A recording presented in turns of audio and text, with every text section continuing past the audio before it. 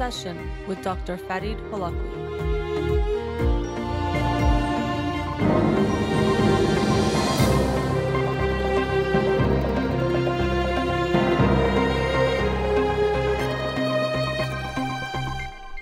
Good afternoon. Welcome to In Session. I'm your host, Dr. Farid Holakwi, and I'll be with you for the next 2 hours here on Radio Hamra.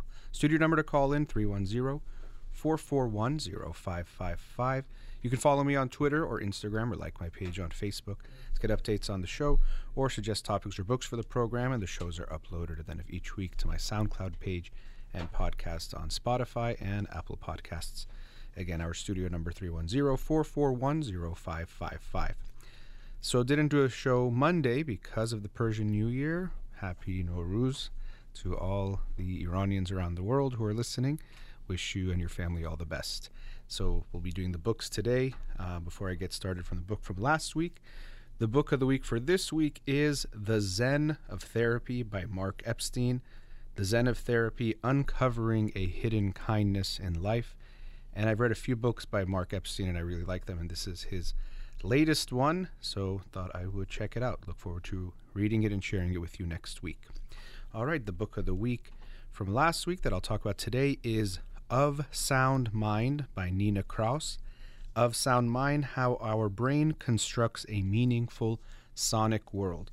And I've read a lot of books on neuroscience over the past few years, but this is the first one that I'd read that was devoted solely to sound, or our auditory processing. And I'm glad I'd read this book because of that. I hadn't read a book that was devoted to hearing, one of our very important senses. And Nina Kraus is a neuroscientist who has a Brain Volts lab where they are focusing on things related to auditory processing in the brain and how that works and also doesn't work. Often when we are understanding anything, but especially the human brain or how we do certain things, we often see how things work by seeing how things don't work, or when things break down, what happens or what's causing that breakdown. And when we think of our ability to hear, we recognize, or I was recognizing in this book, we sometimes forget how much has to go right, or how much we do automatically to process what we hear. You hearing my voice right now, how we're able to do that is quite remarkable, but we obviously take it for granted because you don't have to think about it. It just happens naturally or automatically. But again, when we see things break down, we start to see how delicate it truly is. And so in this book, it first talks about one of the things that's always important when we think about how we approach the world and how we think of the mind. We used to think of the mind as something that, like a computer, just calculates a bunch of things, takes in information and spits out some kind of readout or some kind of calculation. But more and more we've seen that it's much more of an interactive process. It's not just bottom up, there's also top down. So what does that mean? Bottom up means, if we're looking at, let's say, vision, it's that there's something out there, it gets projected onto my eye, onto my retina, and then it goes through all these processes, and at the end I see something in my brain, or I see something. So we used to think of that as really the only thing that was going on, this bottom-up type of a thing. But we've learned more and more that actually there's a lot of top-down things that are happening too, meaning that it's not just a one-way street.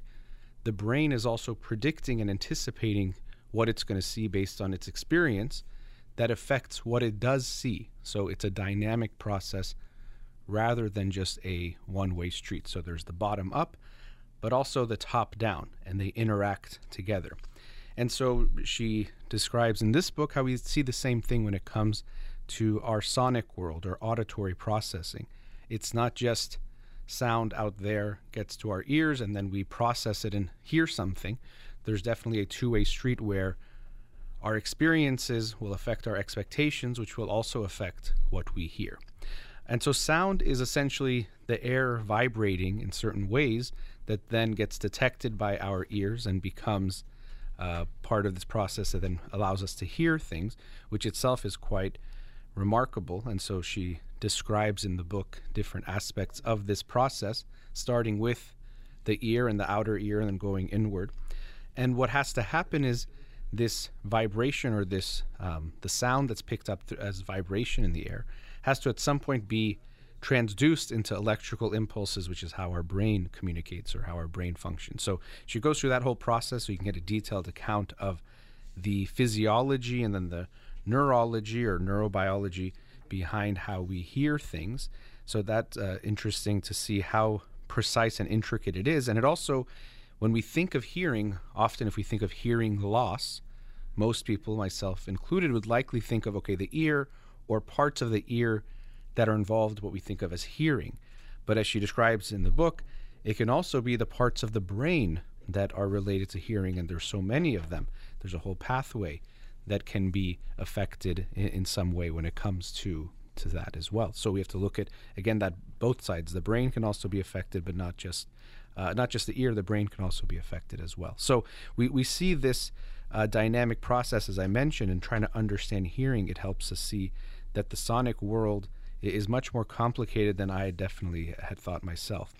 Now, how can we understand what's going on in the brain? Because what's fascinating is, although we might think, well, we all hear the same thing, what she has found and other neuroscientists have found is that we all will hear something slightly differently. We have different signatures in how we even respond and hear things. And they've come up with an incredible way of measuring what we hear, and it's quite fascinating, and I invite you to go online and check it out, where we can try to understand or hear back what the brain is hearing. And so she's been involved in that research as well, that they put electrodes on the scalp, and doing that they are able to measure what is called a frequency following response, FFR. And so this response essentially reflects what the brain is hearing. And so what's amazing is that she plays, for example, Amazing Grace for the individuals to listen to. And using these electrodes, they measure the brain activity, and they play it back, and it sounds something like that same thing, which is incredible. So they hear something like the brain response, which is playing back the sound. And then they show two different people playing back that same thing, and it's slightly different. So we see that although what they're hearing is similar, it might actually sound a little bit different person to person, which is quite fascinating. But hearing that this is what the brain is producing, it was remarkable for me. So I was fascinated by that. So that's a thing that I did not know about, the frequency following response, which actually allows for us to hear what the brain is hearing. Now, she goes through different topics and trying to understand the connections between that and hearing and how we can understand them. One of them is music. So we often think of music as being good for lots of things, but we can also see how it affects the way our brain hears certain things. And so essentially when you become a musician, and it could be your voice or you play an instrument, it affects the ways you hear, that you actually hear things a little bit more clearly. So you hear sounds in a certain way that make it easier for you to hear certain things. Not only that, music can contribute to language abilities, because there's a connection there of how we hear and how we process and produce sounds, and could then learn to talk and also read. So they find in students who play a musical instrument, they actually do better in reading and language as well. So another reason to encourage your kids, emphasis on encourage, not force, but encourage your kids to get involved in a musical instrument and to play it consistently, to play it for some time, to get some of these benefits along with others as well. She also talked about bilingualism, learning more than one language. And I remember years ago hearing a lot more about the negatives of being bilingual, that people thought maybe it's confusing for a child. And most of the research does not point to this confusion. There are some indications that it could affect your vocabulary in, let's say, if you only knew one language compared to knowing two, so slightly less vocabulary. Also, in some of her research, they found that if you're bilingual, at times you have a harder time picking out sounds. So if you're in a noisy environment, you might have a harder time to hear the person that you are talking to, because you'll pick up other things because you know more sounds that make language for you. So it could be a little bit confusing. But she has this diagram in the book showing that, okay, there are these two things. You might have slightly less vocabulary, some issues hearing speech in a noisy environment, but then there's a whole host of reasons why bilingualism can actually be helpful. From if you're going to learn another language, it helps. It could help with things like attention, recognizing patterns, your ability to actually stave off dementia. Sometimes they found that people who are bilingual are less likely to progress negatively if they have something like Alzheimer's. So there's a whole bunch of reasons why it's helpful. I've also seen other studies showing that it can contribute to things like creativity as well, that you can see things from a variety of perspectives. So similar to music, it actually turns up the sound in the way that you hear certain things. She also mentions athletics. So when people look at the hearing ability of athletes, we find that athletes also hear slightly better. In this case, it's actually that it turns down the noise. So anytime we're trying to see something, hear something, there's what we can consider the signal, what you're trying to get to, and then the noise. So with bilinguals and musicians, they hear the signal louder, but when it comes to athletes, the noise, the background gets turned down. And by this, it doesn't mean literally the noise, but the way that the brain is perceiving certain things. So interestingly, you might not consider athletics related to hearing and your auditory abilities, but there's research showing that athletes indeed do seem to have this lower noise, which allows them to hear slightly better. But she also does mention one downside when we look at athletics, which is that concussions, we hear about them a lot in football and other sports, that it can affect a lot of things, but also can affect your auditory brain and the way that you hear things. And so she actually describes some research and some measures that show that when someone has a concussion, it affects their auditory abilities, and this actually can even be an indicator of understanding what they are, how they're doing or how their recovery is, something that I had no idea about. And again, here, when we think about the effects of a concussion on hearing, we might first think, well, yeah, something happens and the brain gets, or the ears might get damaged in some way, which of course, if that happens, that's going to lead to hearing issues. But because hearing is not just about the ears, it's also about the brain and this whole pathway, there can also be effects that are happening on the brain level. The brain gets impacted, of course, quite literally when we're talking about a concussion. And because of that, if there's some type of damage or problems, this can contribute to hearing issues as well. So I thought that was quite interesting to see that there is this connection there. So, this book, again, is a quite interesting account on looking at the neuroscience of the way that we listen, the way that we hear things, and how it is such a dynamic process, things that I had no idea about, like these connections between the experiences we have and how they can affect how we hear things. Also, the languages we're exposed to and how that can affect how we hear things were quite fascinating. So, very interesting book on this topic of sound and how our brains process sound to hear what we hear, the things that go right, but also the things that can go wrong that help us better understand this very intricate process. It's a big part of our sensory world. All right, let's go to a commercial break. Studio number 310-441-0555. We'll be right back.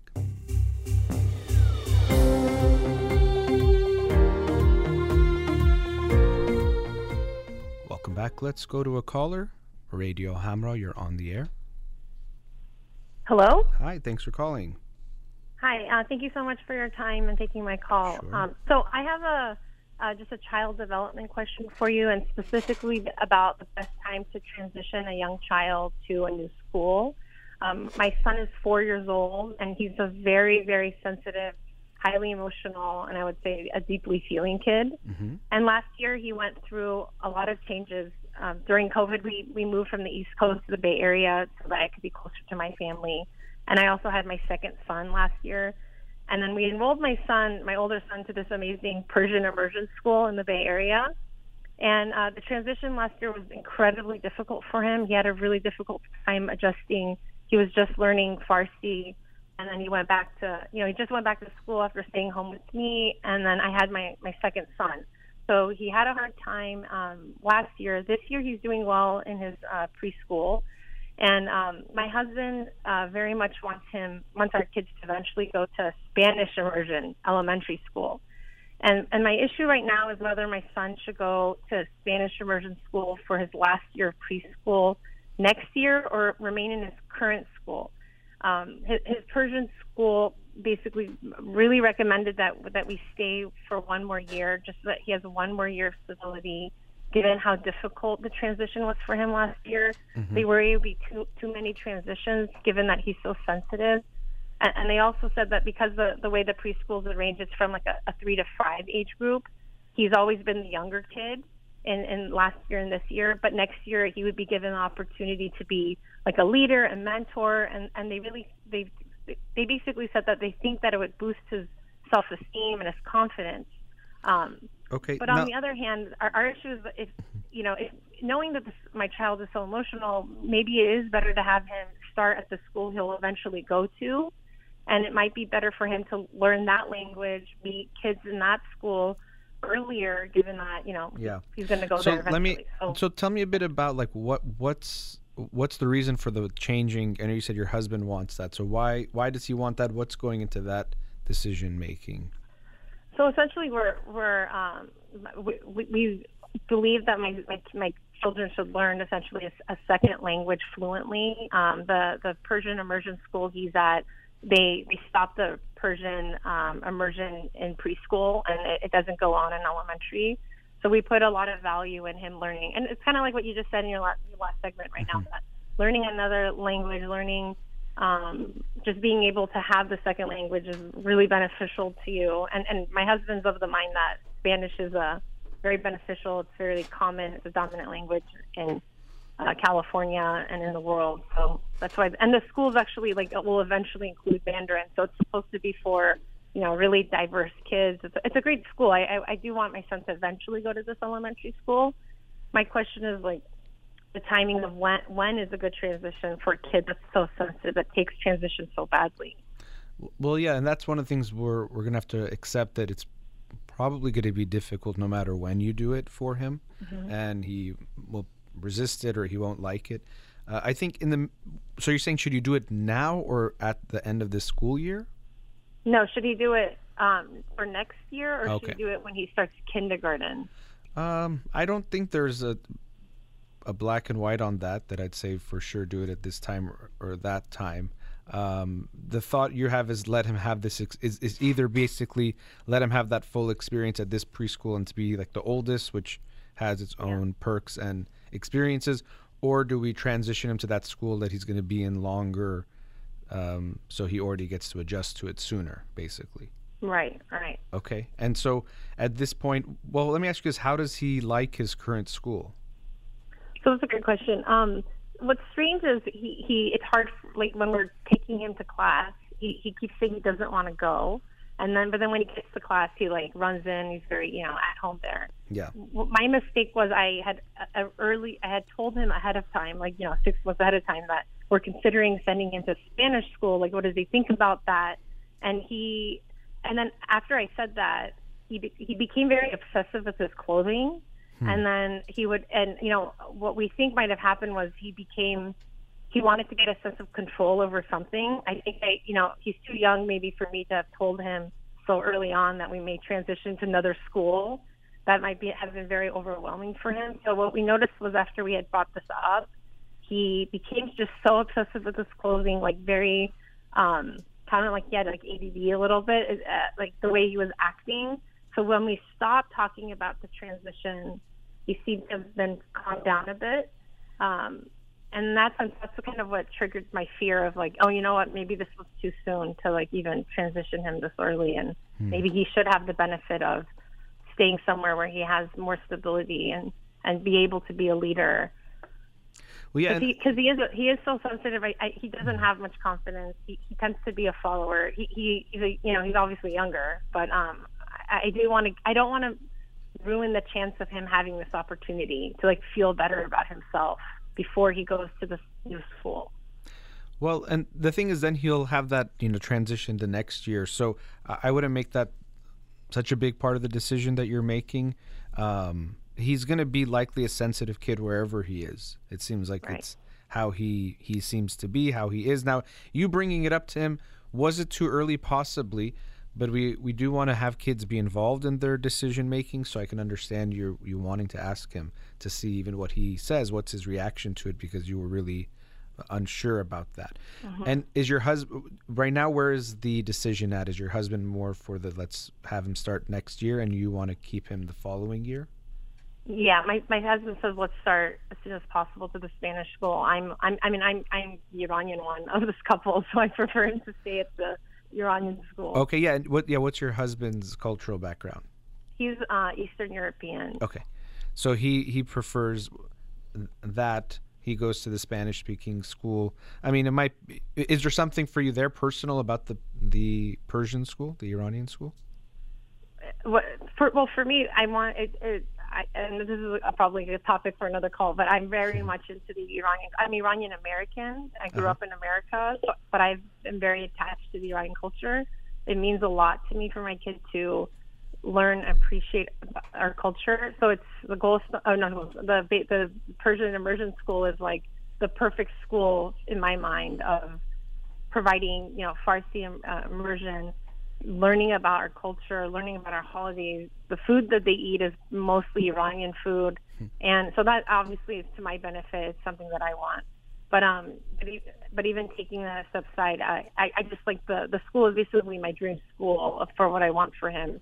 Our issue with that school is that there's no language immersion in elementary school, so that's why we were planning on eventually transitioning him. And does your husband like the school so far as what it's been? Does he like it as well? Yeah, he does like it. I will say I think he's not Iranian American, so like all of our friends, the community tends to be Iranian. So I think he's amongst he's like an outlier amongst all these Iranians. So I think a part of him wants him to go to this other school that's very diverse and it has a lot of different ethnicities. Yeah, there's something there that it's like, at least there, if it's a Spanish-speaking school, you'll be on equal. You and him will be equal in a way, which might be good. Right. Your son could have this feeling that dad is not part of this, and that that could be a bit confusing for him too. Like at the Iranian school, if your husband's the only one who's not practically Persian, that could have an effect on how he's feeling there. Now we're seeing there's also, you're obviously thinking about your kid and worried about him, but something about you and your husband, or between you and your husband, about this cultural situation that you have, being, well, you in a way are both bicultural, I guess, also, but not being from the same cultural background. And how do you navigate that together, but especially with your kids and what you teach them, what you expose them to? This is always a challenge that you're going to have when you have any kind of difference, a religious difference, a cultural difference, Well, I will say I now know why parents always say marry within your culture, because I didn't realize it until we got married. Until we got married, until we had children, that we had different objectives for our children. Sure. I will say for me, I'm very into the Iranian culture, and my husband, although he came, I came to America when I was 1. He came to America when he was 10.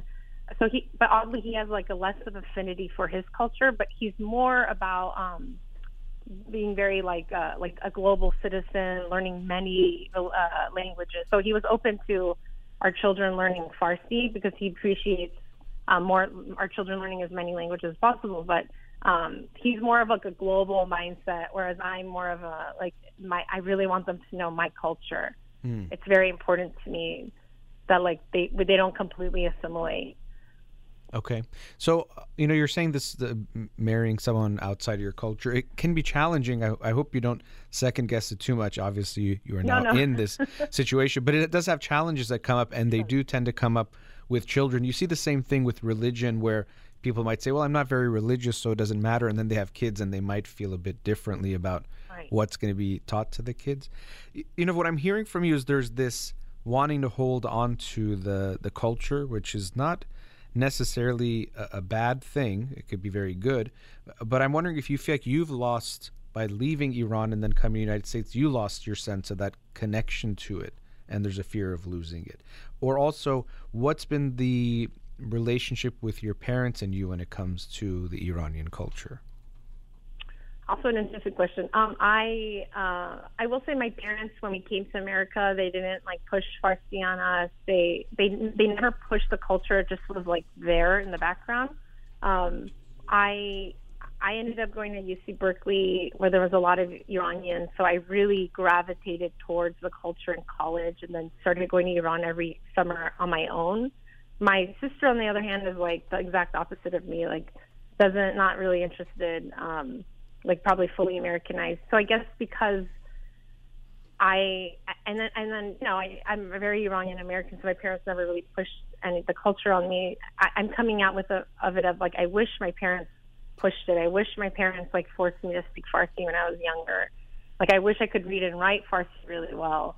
And all these, I guess I'm putting my own wants that I wanted, in my childhood on my children, so that like it's just there, they have it, and if they're interested in pursuing, like, enjoying the culture, they can, and I don't feel like an outcast like maybe I did in college, because I was kind of like, I kind of taught myself the culture a little bit more and got more involved in it than my parents were.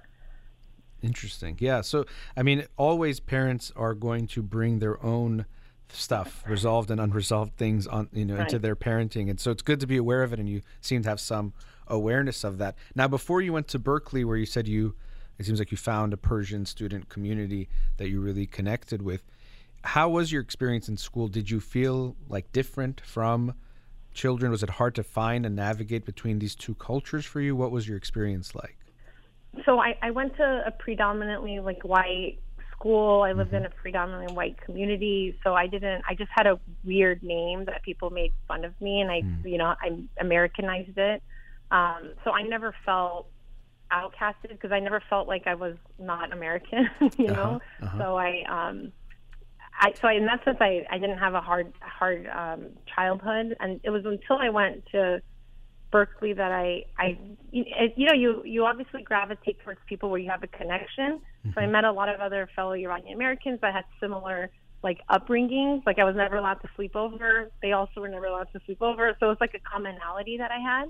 And I love that. It's like it gave me instant friends. Like, you had an instant connection just by having the same culture. And I think that's what I want for my kids, of like just this opportunity of being able to connect with other friends easily. And also my Farsi, I ultimately have an American accent when I speak, because I only started like really, I understand it 100% because my parents speak to me in Farsi, but I always responded in English, and it was only until college I started taking Farsi classes, and I really just hated my accent my whole life. So I just really, it was like very important to me that these kids learn Farsi, and that's why I had like enrolled them in this amazing Persian immersion school, so that they can, have a foundation of it. Yeah. And so we have to be aware of how much we're, giving our kids what we didn't have, but that maybe they don't need or want, or it won't be that different for them. So you're saying when you spoke Farsi, you felt you had an accent and you didn't like that. Yeah. Oh, I can relate to that. And I can also relate to the name thing. So usually if I'm in a non-Persian environment, I go by Farid, which is kind of like the Americanized version of Farid, because they can't say some of those sounds. So you don't have to share your name, but I can just share that I know what that's like. Now, we're at a commercial break, but I want us to continue our conversation, because something I want you to think about is that although you're saying when you were younger, you were able to Americanize your name and felt okay about it, but then you went to Berkeley and it seems like you connected to something that you didn't realize you were disconnected from. So although you were okay before that point, you might have felt like some part of you was disowned or not connected to, and then when you did, there was this experience of, oh, what was I missing this whole time? Or what if I had this the whole time, that you might be afraid your kids won't have, but your children, of course, are in a different context than you. So let's go to a commercial break. Okay. We could talk a bit about these issues and then come back to the school choice topic of when the timing of that after the break, okay? Okay, great. All right, we'll be right back. Welcome back. Before the break, we're with a caller. Let's go back to them now. Caller, are you still there?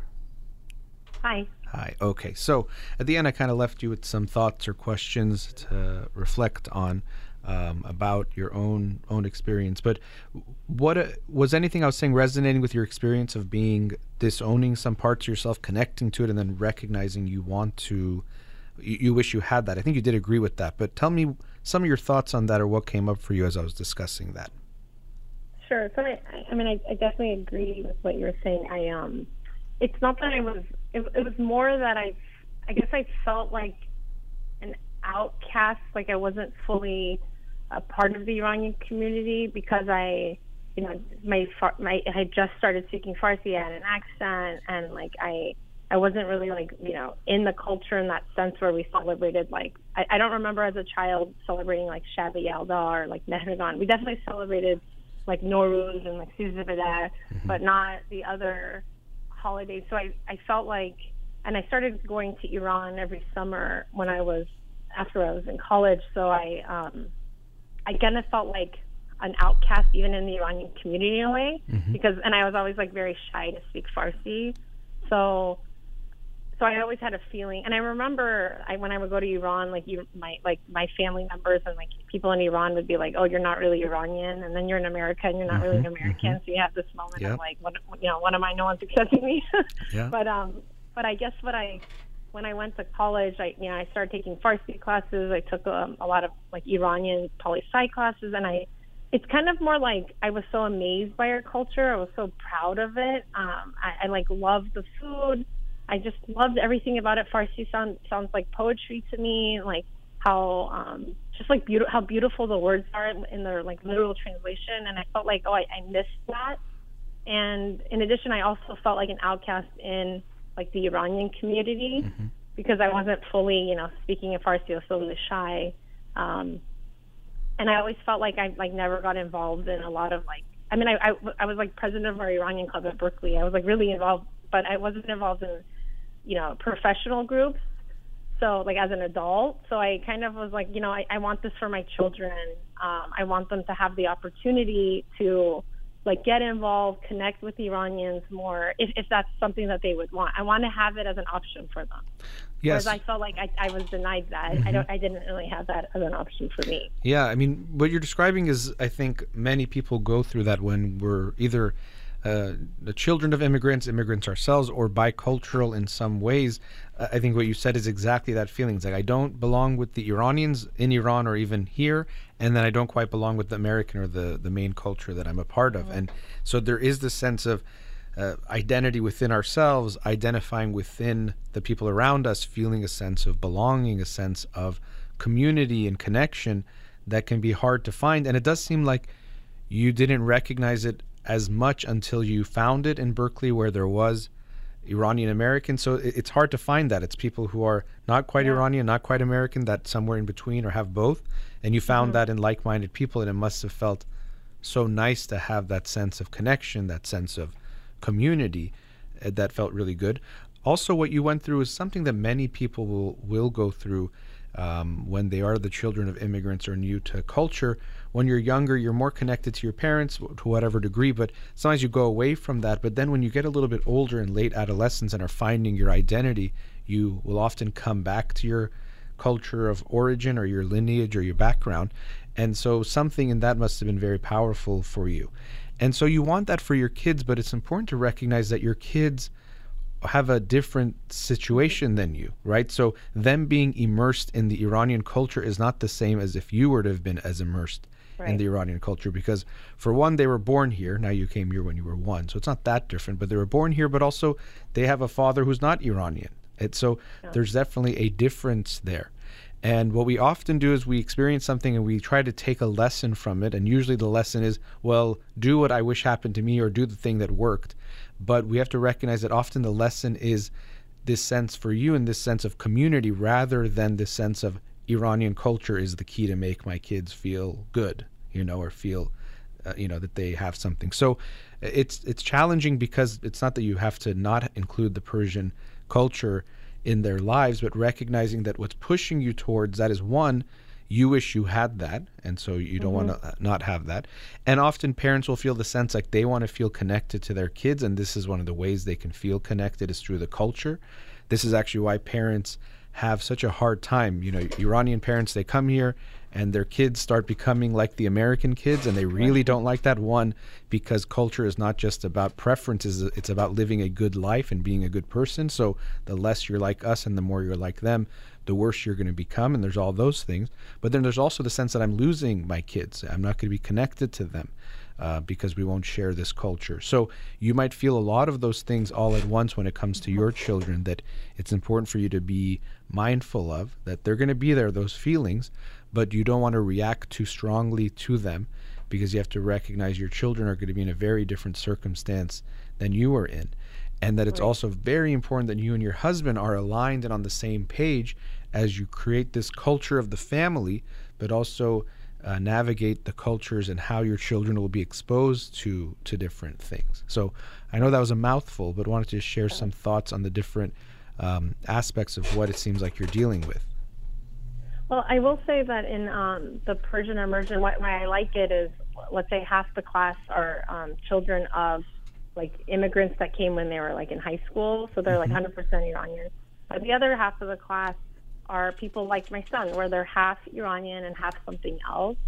So I kind of, what I appreciated about that is like my children could see themselves in their classroom, right? They are half something else. They actually all look really similar too, because half Iranian, half like American kids have like a particular look. So in that sense, I like this school because of that. Whereas I'm sure my husband likes the other school more because it's more just diverse. It's more of like an international type of school where the parents are from like two different cultures like us.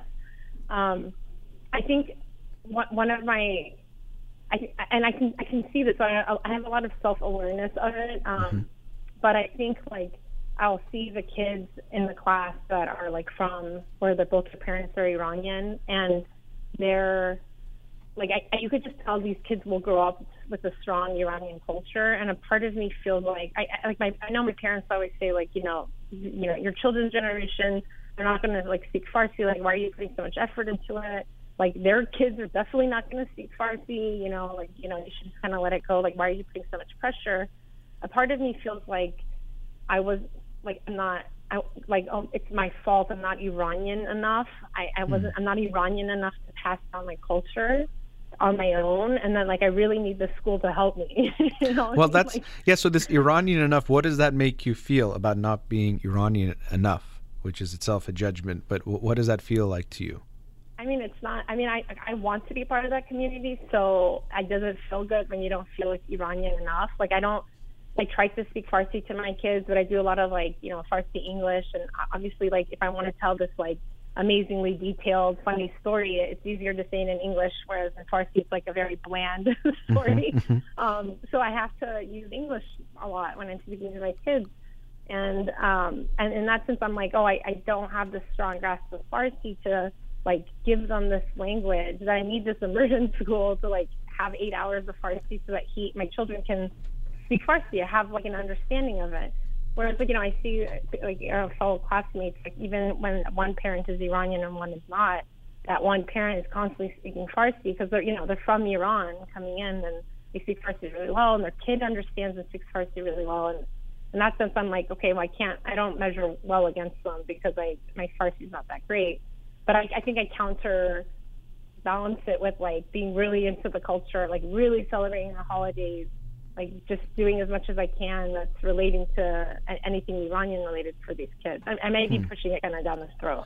Well, a bit, maybe, maybe with Osh, if you're pushing it down their throat, somehow you're finding a way to get it to them. But there is this way that you're talking in a very Iranian culture, good, lack of it, bad kind of a way, and also judging yourself like, you're too diluted to then pass down more of this culture to your kids. If you had it more, you'd be passing down more. But we can see there's this strong bias towards the Iranian culture being so good. And if your kids don't have it, they're missing something is lacking. And because of that, you're lacking in some way because you didn't have the capacity to pass it on as strongly to your kids. And so culture does tend to give us this feeling that the way we're doing things is right and good. And then when we have traditions and customs, they feel really good because they connect us with others. They bring back memories. They bring back this feeling of home and all these things that we want for our kids to have. But really, the way I would look at it is that there's no culture that has the winning way of doing it. So another culture, they'll celebrate a holiday in this day. And it doesn't mean their holiday is not good and, Nowruz is special. It's that to you won't feel anything about their holiday because there is no connection to it. So the things that your children are going to experience don't have to be a certain set of things, that these are the right ways to feel connected and to feel good.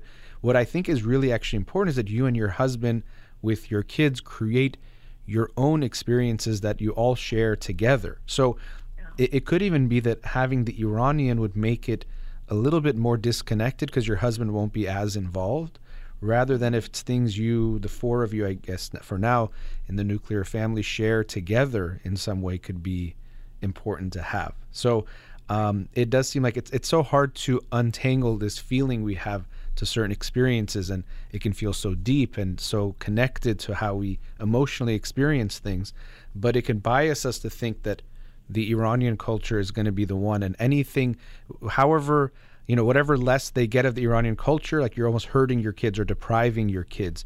I do think you felt that way because, your kids are going to be less Iranian than you, and they probably should be. It makes sense for them to be. They have a father that's not Iranian, and that should be a big part of who they are too. So I'm feeling, now again, the timing of the school, though, does not necessarily mean you have to get him out of that school immediately. This to me is actually bigger picture things that it's important for you and your partner to communicate about, connect about.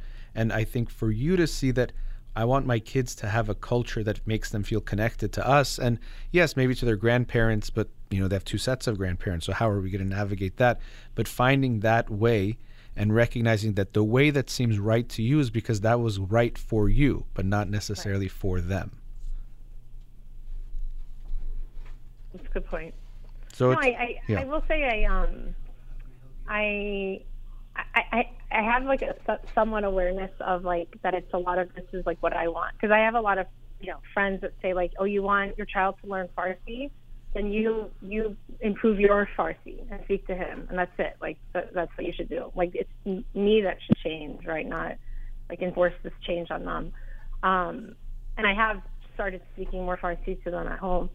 I'm very open to my husband's culture as well, and I do always see from what I've gauged that when kids are multicultural, if one culture is being pushed down their throat but the other one isn't, they tend to move towards that other one. So I feel like I'm But you know what? In what you're even saying there, it's like this. Okay, I don't want to make them go away from the Iranian. There's still a strategy there, which I could, So you're like, wait a second. I actually have to embrace that one enough where they actually embrace the Iranian one even stronger. So you caught me. Yeah. Not trying to catch you, but I want you to notice it yourself. There's such a strong bias towards this.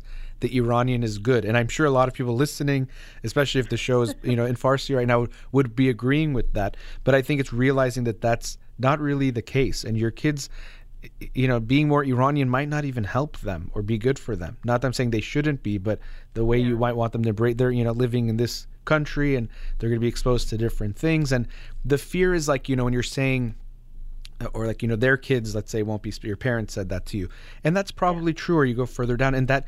It does create an emotional reaction if something is being lost, and also something's being lost in our connection and our, lots of these things. But really, that's how the world is. Just like even if we look at from a technological way of doing things, you do things very differently than your parents and grandparents. These things change and evolve based on the world we now find ourselves in. So we want your kids to do well in their present day and their future. And the Iranian culture can be part of that. It's not that I'm against it, but really recognizing that there seems to be a lot of your own experience, which you do have some awareness, I can tell by the way you talk about it. But you'll probably have to go a little bit deeper into that of understanding what did it feel like to you? Or did you feel upset with your parents? I think you mentioned something along those lines of not sharing more of that or pushing that. And so now your reaction is to do that to your kids, but it might not be beneficial. It's like you're trying to heal a wound before that's not even there because it was within you, So there could be some things worth looking at there of exploring that. Now, I want to wrap up. We're at another commercial break, but let's just look at this school timing. To me, there's not a black and white about it.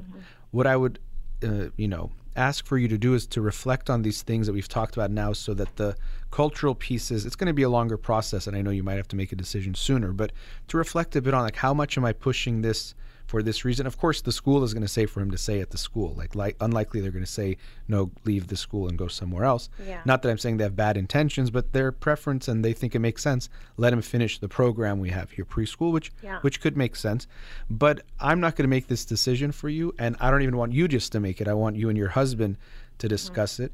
With your child, it's tough because if you ask him, more than likely he doesn't want change. So it's Right. unlikely he's also going to say, yeah, no, I want to change schools, unless something really bad happens in these last couple of months Right. that he doesn't like. So it's tough that we don't want to just make it for him without him being involved. But we also want to recognize that if we ask him, this is different, but it reminds me of I work with families. Like, well, I asked my 6-year-old if he wants us to get divorced, and he said no. I'm like, well, of Yeah. course a 6-year-old is going to say no, unless, again, Yeah. things are so bad and they recognize that.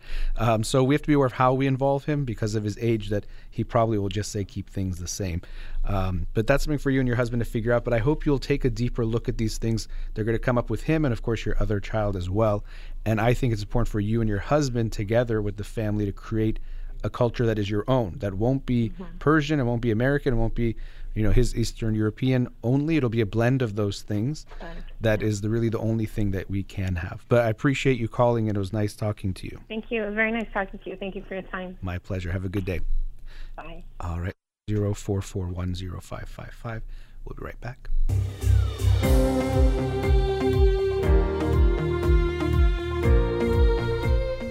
Welcome back. Let's go to another caller. Radio Hamra, you're on the air.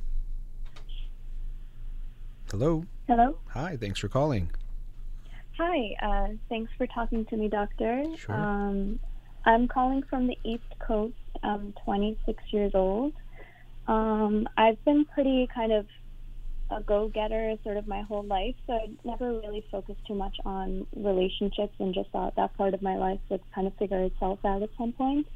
So I ended up going to a really top university in the Northeast, and I stayed in the Northeast, moved to New York City for med school, and I'm now going to residency at my top choice, also in the Northeast. And in the 6.5 months, the previous 6.5 months, I met someone, and, we've been dating really seriously. He's my first boyfriend that I've, ever really had, because I come from a pretty traditional Iranian household, and also was born in Iran and everything. But we moved here when I was 7. So me and my boyfriend, we really connected early on because we both went to the same undergrad. We didn't know each other because he was 2 years ahead of me. But we really connected on like a similar immigrant story. He's an immigrant from Europe with his parents, and I kind of felt like he saw the world in a way that I was like hoping I would find someone to like see the world that way with me. And I really just felt like our relationship was going really well. We traveled together to go to one of his family members' weddings in Europe, and then ended up spending like 2 weeks there together. My parents met him and like absolutely love him, and I also, met his entire family, and they like were welcoming to me, and I never felt like out of place with them at all. So everything was going well. We spent a lot of time together in the first 4 months, but in the past, I guess, 2 months, when things kind of died down a little bit more with med school, I had more time to spend with him where he lives, and I kind of noticed that, at certain points, like he was drinking throughout the day, and drinking is not a big part of my life. I mean, I have a lot of friends that drink, and my parents don't drink at all, but it really just like the first time that I saw that he was drinking throughout the day, and like he works from home, it really, really like just terrified me, and I was like, he's kind of trying to hide it as well. Like he was putting it in the fridge and then would take it out in the middle of the day and not really like show me, like take it up to like his office and not really show me. And I thought, okay, like maybe this is just like some leftover beers that he had in the house or whatever. But then like as the days went on, like whenever he would have a bad day at work or a good day at work, like his go-to almost always seemed to be to go to like a local bar and sit there and just like one day I came back from a doctor's appointment and I found him, he wasn't home and it was like 5:30 p.m. and I was so excited to like make food together, watch a movie or something like that, but unfortunately, like I called him and he wasn't there, and he was like, oh, like I'm at such and such place, the name of the bar that he sometimes went to. So I guess like in the past 2 months I've noticed that it's more something that he uses to cope with like something not going well, or I should also mention that he's gone through a really traumatic experience, like about 5-6 years ago, with the loss of his brother, which was very unexpected, and he hasn't like worked with a professional as of yet to kind of like work through that. And at times, like, he's brought that as like, you know, he saw something that triggered him, and so he found like that alcohol was something that kind of helped him get through it. And we've had many conversations since then about just like the times when I felt like I was losing trust because of his drinking. Like, he would say, for example, he was leaving from my place for the weekend on a Sunday evening, and I checked in with him. He said he was home, and like he was seeing his mom later on in the evening. And so I was really surprised when I got a phone call from his mom at 12:30 a.m. Saying like, "Oh, is my son with you? Because he hasn't come home." And he said he was on the way at like 6 p.m. And I think that night, like, I was very nervous, like, even before I got the phone call, because I had a feeling, just because his communication changes whenever he's out and he's not telling me. But that night, like, he came back at 2:30 a.m. We were almost like to the point that like we were gonna call, you know, the police to go looking for him, because we're like, where could he be? Like, he's not answering his phone. Like, he told me he was home. Like, he gave me every indication that he was at home. And pretty much since that night, like, things haven't really been the same between us, because I find it really tough to trust like anything he says, especially relating to alcohol. And you know, he said like he would try to stop, but it only really lasted for 10 days, and he was supposed to come to my house, and my parents were expecting him, and unfortunately a similar thing happened like 10 days after that night, and he didn't show up, and I went to his house and I tried to end things, because it's been causing me a lot of anxiety. But obviously I love him like so much, and I don't know what the right decision is here, because like I know the kind of future that I like envision for myself, and that we kind of planned together in the past. And I just feel like in the past few months, like, I don't know, maybe this was like always a thing and I just didn't notice it. But you know, I feel like it was a perfect storm with the winter and his job not going as well as he wanted to, and just like seeing triggers of his brother. And I'm like kind of confused like what to do, because I don't want to lose him, because I feel like what if I never find something like that again? Like, what if we're really meant to be together and I need to see him through this? But at the same time, I know I need someone like really stable in my life. And because like of the nature of the work that I have to do, and that I'm, you know, for the next 4 years I'm going to be a resident, and I can't deal with like a really stressful time at home, and our plan was always to like kind of move in together in the next few months, and like I just, all of that is like falling apart to me at the moment. And so I feel very just nervous and anxious about this, and I thought maybe talking to you would help. Sure. Well, I'm glad we're talking. There's a lot going on.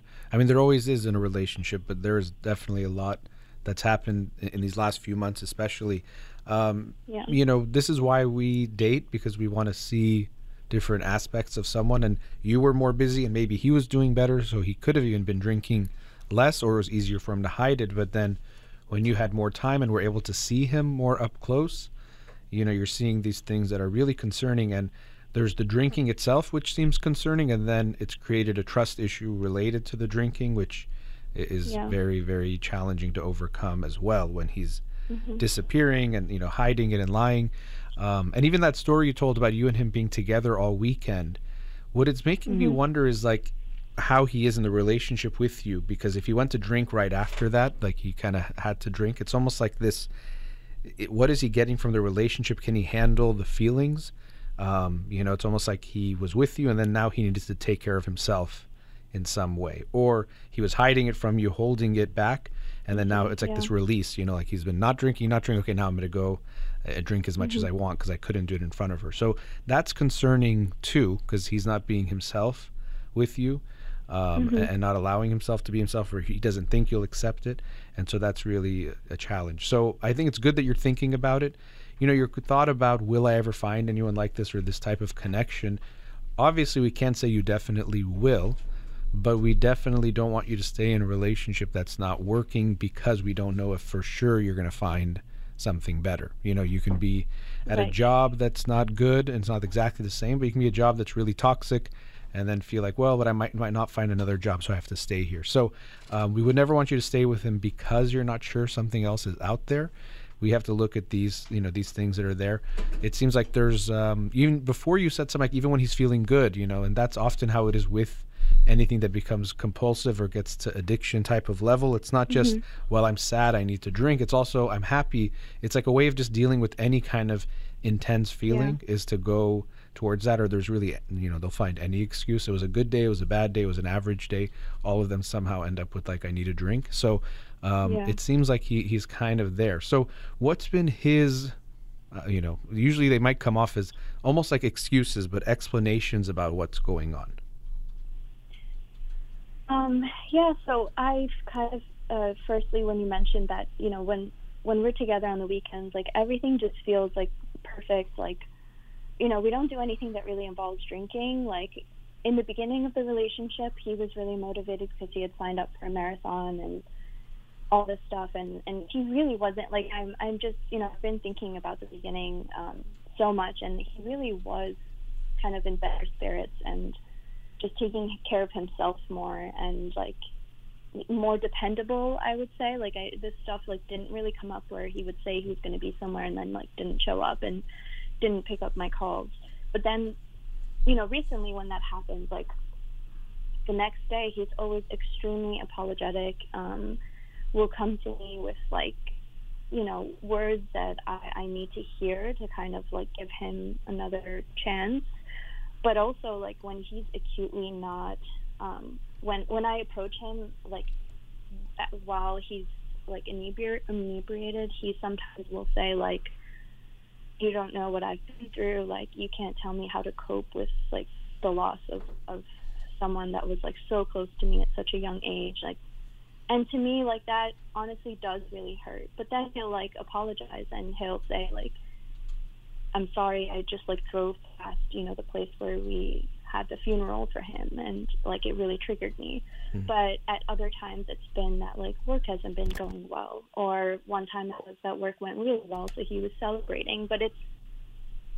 And at some point I thought like maybe it's because it's not really a part of my culture, like my parents don't drink, like his parents don't drink, like maybe I'm just being like super sensitive to it. But the more thinking I've done and like having the training that I do have now medically, like I do think that, I've brought up with him that like he should see someone, and he's really, gotten more open to it because he sees that like I'm very much like considering leaving this relationship as it stands right now, because I just get so anxious. Like I don't know what it is. Like if I don't hear from him for a couple hours, like I'll immediately think that like he's out somewhere and that he's gonna. One time, like he was out and he fell and like really badly injured his face, and so like to me, these like I care about him so much and I want him to get help, but I know like as I think more about it, I'm like I'm not ready to live with you, and I told him that, and he said like, but like if you loved me, wouldn't you want to be there with me to like help me get through this? And that makes me feel really bad because like I do want to, but I also have to in the next couple of months like, pick up my things and move and like. Yeah, and that this of course you care about him, you love him, but he there has to be some reciprocation, and it has to be the right relationship. Love is necessary, but definitely not enough to make a relationship work. It's just something that's there, but it's not like, well, you love him, so it doesn't matter what happens and what he does. I know you're saying he says the right things, but he hasn't really taken the right actions from what you're sharing. And the trust has been shattered pretty bad, and that's what happens when trust gets shattered. Even if he's not doing something, even if the instances aren't that frequent, your constant feeling about him and around him, especially when you're not with him, is going to be this worry or anxiety about what's going on. And another thing we have to look at is, you said it seems like your first serious relationship. And so that can make it always harder to let go of, or to say goodbye when that's the case. So, Yeah. there's a lot of these factors there. So we're at a commercial break, but I want us to continue the conversation. So after the break, Okay. let's explore some things some more and see if we can get to some place, not necessarily where you'll make a decision, but we'll get some more clarity on what's going on. So Yeah. I'm going to go ahead and put you on Thank hold, you. and we'll be right back after these messages.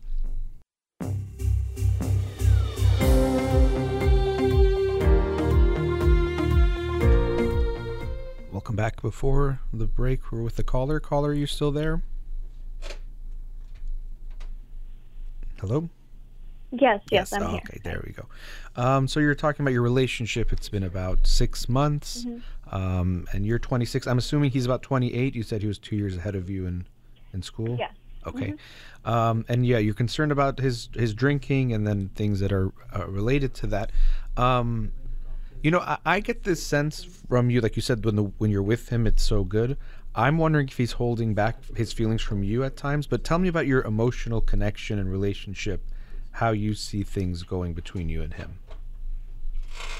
Yeah, so we connected on a very deep level because I think he found that he could be really vulnerable with me and open up about things, just like about his family and about his brother especially, and like just the how he lost him about 5 years ago and how that's like kind of been going for him. And we get along like really well. We always make each other laugh, and like he's always like been there for me, like when I had to go to like an urgent care center, thought something had happened with my eye. Like he's always very, very supportive. And we were planning like trips in the next coming couple of months together, because we do really travel well together, and like we cook a lot together.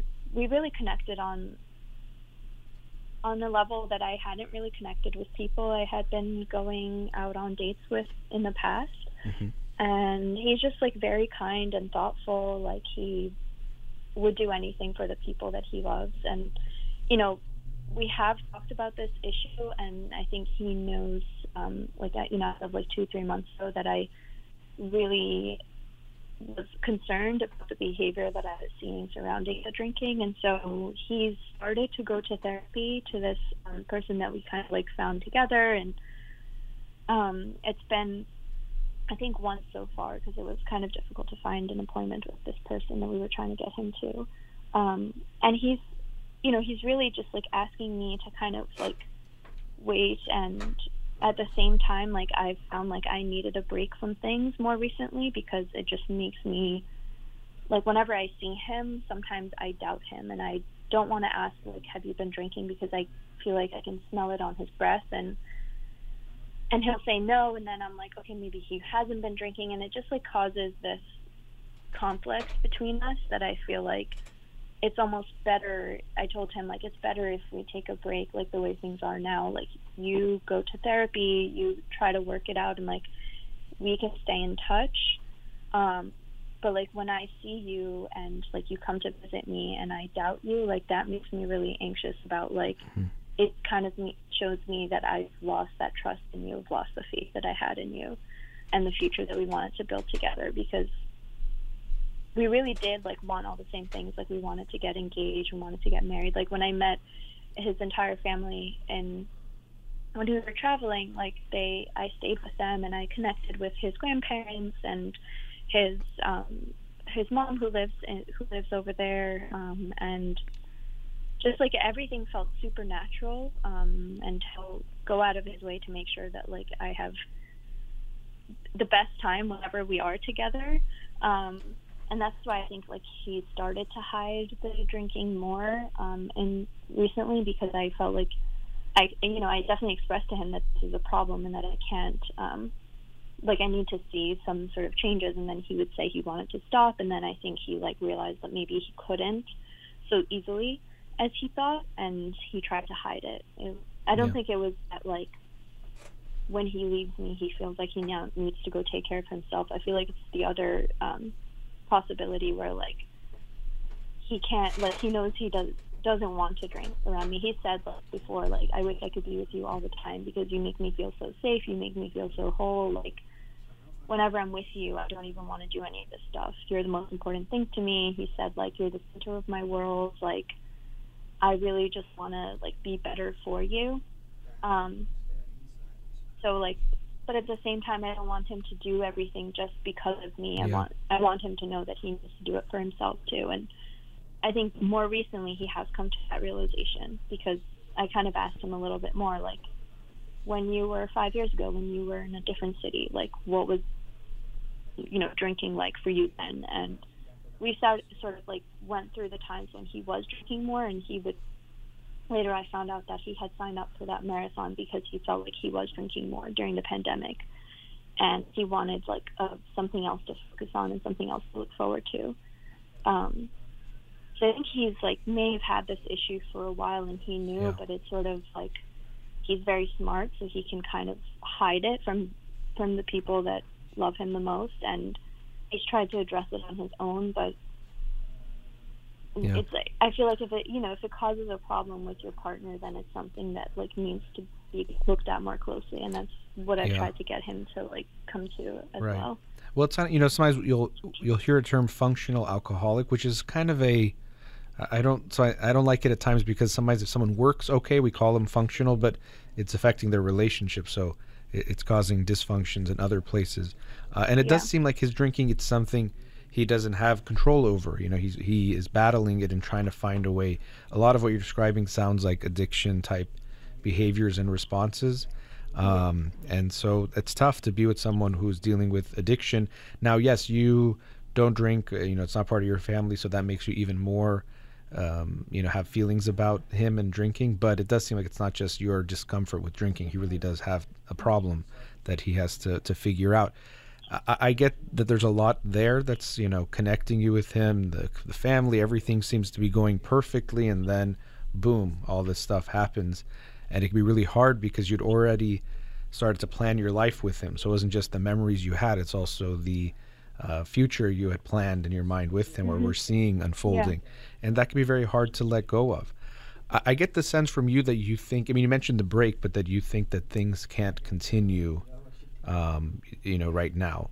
It's hard for you, but that you don't think being with him will make sense right now. But tell me where you're at as far as that. And actually, let me ask this too, because I know when we talked quickly, I always screen the calls quickly before bringing people on. It seemed like your mom had encouraged you to call. So my thought always when a parent is pushing the call is, did the parent have an agenda? Is it your mom's agenda of, her hope that you'll end things there?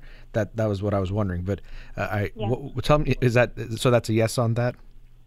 So no, I think she's more in the boat of like, he's trying, like, we should give him a chance. He's trying, like, he's going to therapy, and like maybe he'll be able to turn it around. I think I needed a break because I knew that I couldn't process all the information in the emotional state that I was in, because I was just like very hurt and just literally crying all the time. So I was like, I can't even think about anything like facts wise. And Yeah.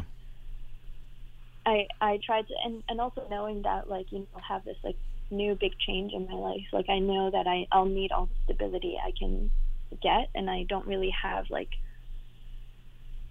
I feel like if he moves to this like city with me, and then he has like the same kind of work from home setting job, where it seemed like, in the past, like, he was working in the office and he really, really cared a lot about that job a lot more. But then in the pandemic, he had to move back home, and everything kind of got like work from home, and there was no social interaction anymore, which sounds like he started to drink more at home then.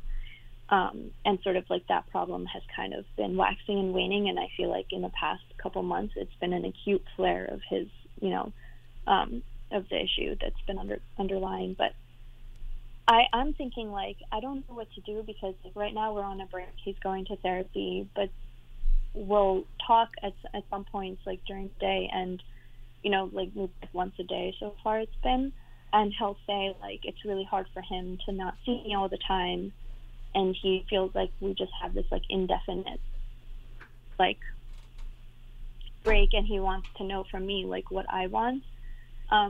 But it's like, the break has really only been about a week, and I feel like I need more time to just process and like see his progress before I make a decision. But I know it's tough for him as well, like, and he wants answers from me now. So I don't know, like, whether I should just be like, you know, you do what's best for you and, like, stay here and do what's best for you, and we can keep in touch, and at some point, like, check in whether we want to, like, start this relationship again, like, full force, or if I should just kind of say, like, I'm not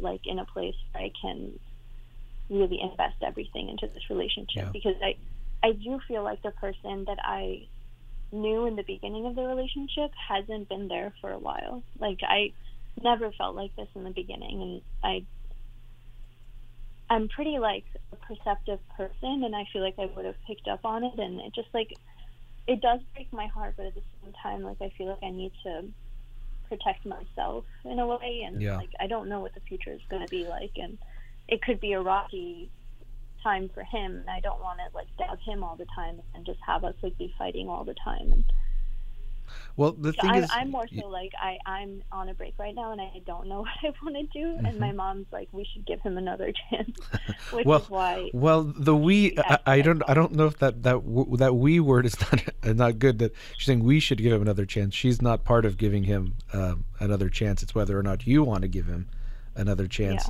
And I think these things you're bringing up are very, very concerning. That it's important that you're taking them. You're not taking them lightly, because even the way you were describing yourself, there's like this anxiety, almost like you're, an investigator, and you're trying to catch him or figure out what he's doing, and playing detective work. And that's what happens when the trust gets damaged. You feel like, I can't take him at his word or what's going on, and this is what happens in addiction relationships. Codependency starts to form. This sense of, like, you have to take care of him, protect him, you're trying to catch him, understand him. It's just a lot. And so he seems like he's great, and you have a lot of great things going in the relationship, but this is huge. This is not just something small. And I think that, in my opinion, actually, if you do a break, it probably has to be cleaner than talking the way you are. I know that's even harder, especially initially. But this way of staying connected and talking every day, it probably doesn't allow the break to actually happen, because you're still connecting and communicating. It could be even harder. I get the sense you feel a guilt of hurting him, or giving him that space. So, but that's gonna be important for you to think about what's best for you, because if you're not in the right headspace to be in the relationship, or it's not the right relationship, it's not going to be good for him either. And it does seem like, if he's dealing with addiction, none of us likes to feel bad, of course. But there's something called frustration tolerance. How much can we handle feeling bad? And it seems like he does really bad with that. So, when he's not feeling good, he's turning to something to get rid of that. Or he's telling you, oh, this is really too hard for me. And of course it is, to not be together. But, and then it puts this pressure on you. Like, you have to almost be this drug that then takes away that bad feeling by being with him or connected to him in some way. And that's not gonna work. So I think you're better off going off with your gut. I hope your mom gives you the space to make this decision completely on your own. And not that we should give him another chance, because it's up to you of what you want to do. It seems like you have gone through your life in a certain way and taken care of things, and this is really throwing you for a loop, because you're saying it's making you more anxious. And I don't know if your work or your residency is going to pick up more, and you have to get ready for that. Were you saying you're moving because of your residency, or you already started? So I start in July with everyone else, and I did make the decision to rank this program higher. It's not in the city that I live in now. It's like a 4-hour drive, and I just felt like, my career is something I've focused on for much longer than I've been with him, and I didn't want to, like, choose to stay in the city just because, like, it would give me easier access to him. I really was like, that was in of itself a very difficult decision to make, because I had to make that decision right around when I started to notice this was an issue. And I really just had to be honest with myself. Like, I don't know what the next 4 years holds, like, in terms of the relationship, but I do know that it's going to be, like residency is going to like really define kind of what I do with the rest of my career. I mean, I get this. I think focusing on yourself and the residency is probably the right thing from what you're talking about. This relationship seems like it might derail you more than anything. I don't know if your mom is it some of it like a traditional, like you should get married soon kind of a mindset? Yeah. Okay. Yeah, so exactly. Please, and yeah. I think she also is like, if he's your first and like, you know, all the first, like we're with him and like you shouldn't just throw that away, which I mean, don't, that means that really I would value that. I mean, you know, do what you want with it, but don't put any value on that. That's the obviously Persian traditional mindset about that. And what is it, you know, even the value of the woman can change for them in the traditional mindset, but that has no value on who you are and who you can and will be with in the future. And I hope your mom will very much back off and give you that. I know even you talking to me now, it's kind of funny because I'm saying I hope she'll back off, but that's why we're talking right now. But and she might be regretting that too. I don't know. You can ask her. But I do think like we do have boundaries with each other. Good. I know she was concerned because I was like, while we were on this break, like I was just, you know, very emotional and just like having a lot of like, well, that doesn't mean, I mean, in the day when I was like crying and stuff, and well, that happens in any breakup. You know, this is something I also, people will say, oh, I still cry, you know, 2 weeks after the breakup, so I shouldn't have done it. Well, not necessarily. You're always going to be sad after a breakup, even if it was the right decision. So we can't take your sadness to me as any indication that you should or shouldn't be with him. I'm glad, you know, in a strange way, I'm glad you're sad after a breakup of 6 months, because that means, you know, it was something meaningful and you were putting yourself in the relationship genuinely. So all those things are going to be there. Now, I was thinking we were going to wrap up, but I don't want to leave it just on this quick note. So we're going to go to a commercial break, and then we'll come back and talk for a few minutes. Okay? Okay. All right. Thank you. Thank you. All right. We'll be right back. Welcome back. We were with the caller before the break. Let's go back to them now. Caller, you still there? Yes. All right. I'm still here. And just giving you a heads up, we probably have about 8 minutes left here in this last segment before wrapping up the show. You know, we were getting into your parents' involvement and your mom. You said there is a good amount of boundaries, though, but she's encouraging you to stay, give him another chance, and likely that's due to some cultural of getting married, and also he's your first. And really, you know, I hope that, of course, everything's going to be personal to you, but that the first parts, like that, him being the first in whatever ways, really becomes not at all involved, or 0% of making this decision, because there's no reason to stay with him because he was your first, that he has to be your last, or to stay in a relationship that is not working if that's the case. So just wanted to reiterate that point. What are any kind of last thoughts as we're wrapping up here that you have, or questions that might be helpful for you as you're trying to clarify what you want to do next? Yeah, thank you. I appreciate the time we spent. Sure. I guess, like, based on your experience, if I am to see kind of how his course with the therapist goes, like, what would be the typical timeline, or is there even a timeline where you would say, like, I could check back in with him if I do decide that I want to, like, just stay on a break and then reevaluate at the later point? Because I really don't think I can go back to the way things were, which is what he's asking for, because every time I see him, I'm reminded of, like, the times that he was being truthful, and I don't think it's good for him either, because, like you mentioned, like, I do doubt him in ways that I wish I didn't have to. And well, so as far as, like, timeline, what would be the timeline? Well, it's tough because, you know, and also I hope he goes to individual therapy, but it's likely he's going to need more than that. You know, it seems like he's dealing with addiction, where he'll need to do something for that, whether it's some kind of AA group or some kind of supplemental or extra type of treatment, rather than just once a week individual therapy. I think, you know, the more I'm hearing you talk, it does seem like your gut is telling you that you need to step away from this, at least for now. And you know, I think it also would be good for you to step away from it, to give yourself some space to see really what you feel about it, because as long as you're connecting and communicating with him and then talking to your mom about it or other people, it's going to color the way you feel about it. Because when you talk to him, it seems like it pulls on you to be like, oh, I feel bad for him, or I want to make sure he's okay.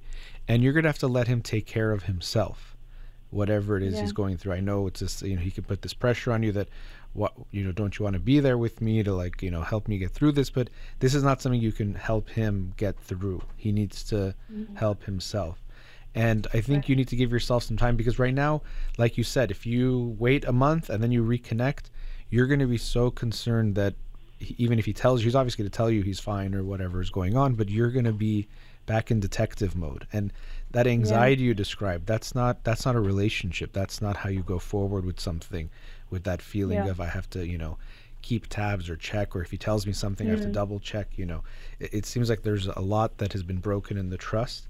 So I get the sense you need to give yourself a good amount of space. You're starting your new residency, moving, giving yourself that space. That can also help. Just literally being in a new state and state of mind could help you get away, or at least a new city, to give some space and separation to think about this more with a cooler head, and even your feelings will be cooler, that you can really look at what you want.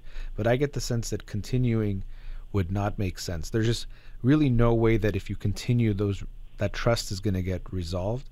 I think you're going to have to give yourself some time to see how you feel away from him, and then decide. Give yourself a few months, because for him to deal with what he's dealing with will take more than a few months. So even to go back to that question, it's not that 8 sessions of therapy he's going to change what's happening. It's a long term thing. He has to deal with this trauma that happened with his brother losing him, and then his addiction now, which is this other issue, a big issue.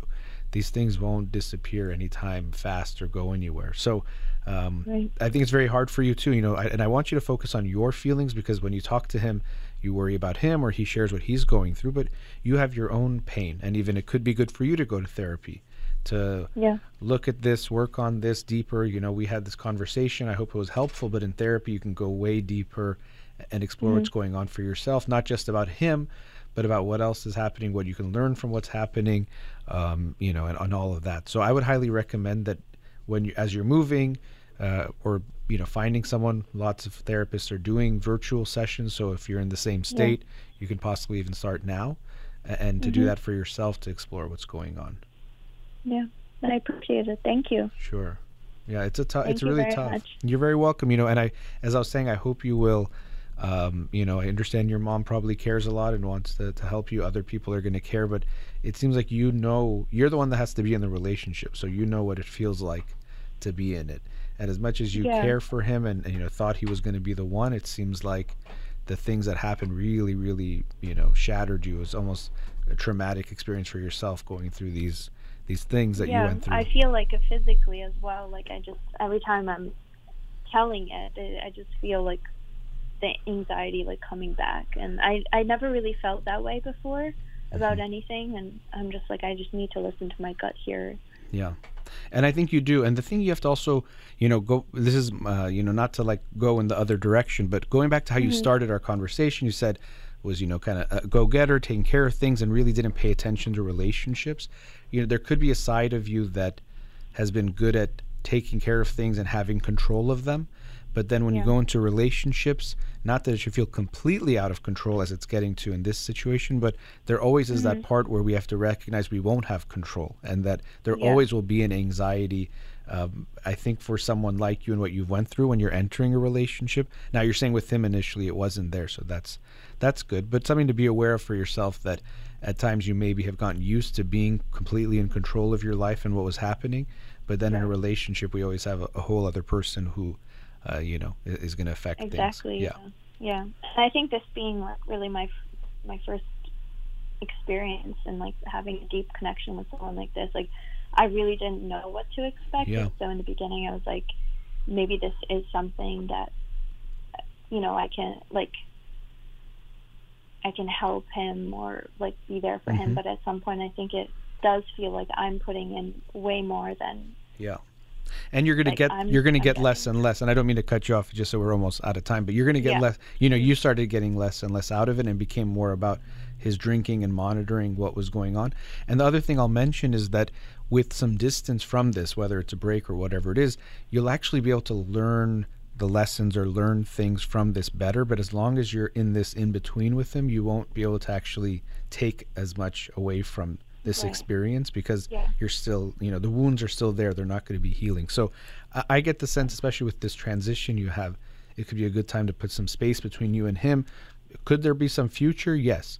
But for now, I would consider it better to make it a cleaner break, because the talking every day is just going to keep it, the break won't really be happening, and you're in this half relationship, which is probably going to hurt you and him, and not let you get through what you need to get through. So, it's a tough situation. Wish you all the best. It was nice talking to you, and good luck.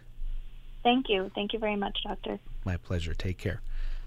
All right, that brings us to the end of today's show. Thank you to all the callers and listeners. You've been listening to In Session with Dr. Farid Holakouee. Have a wonderful day.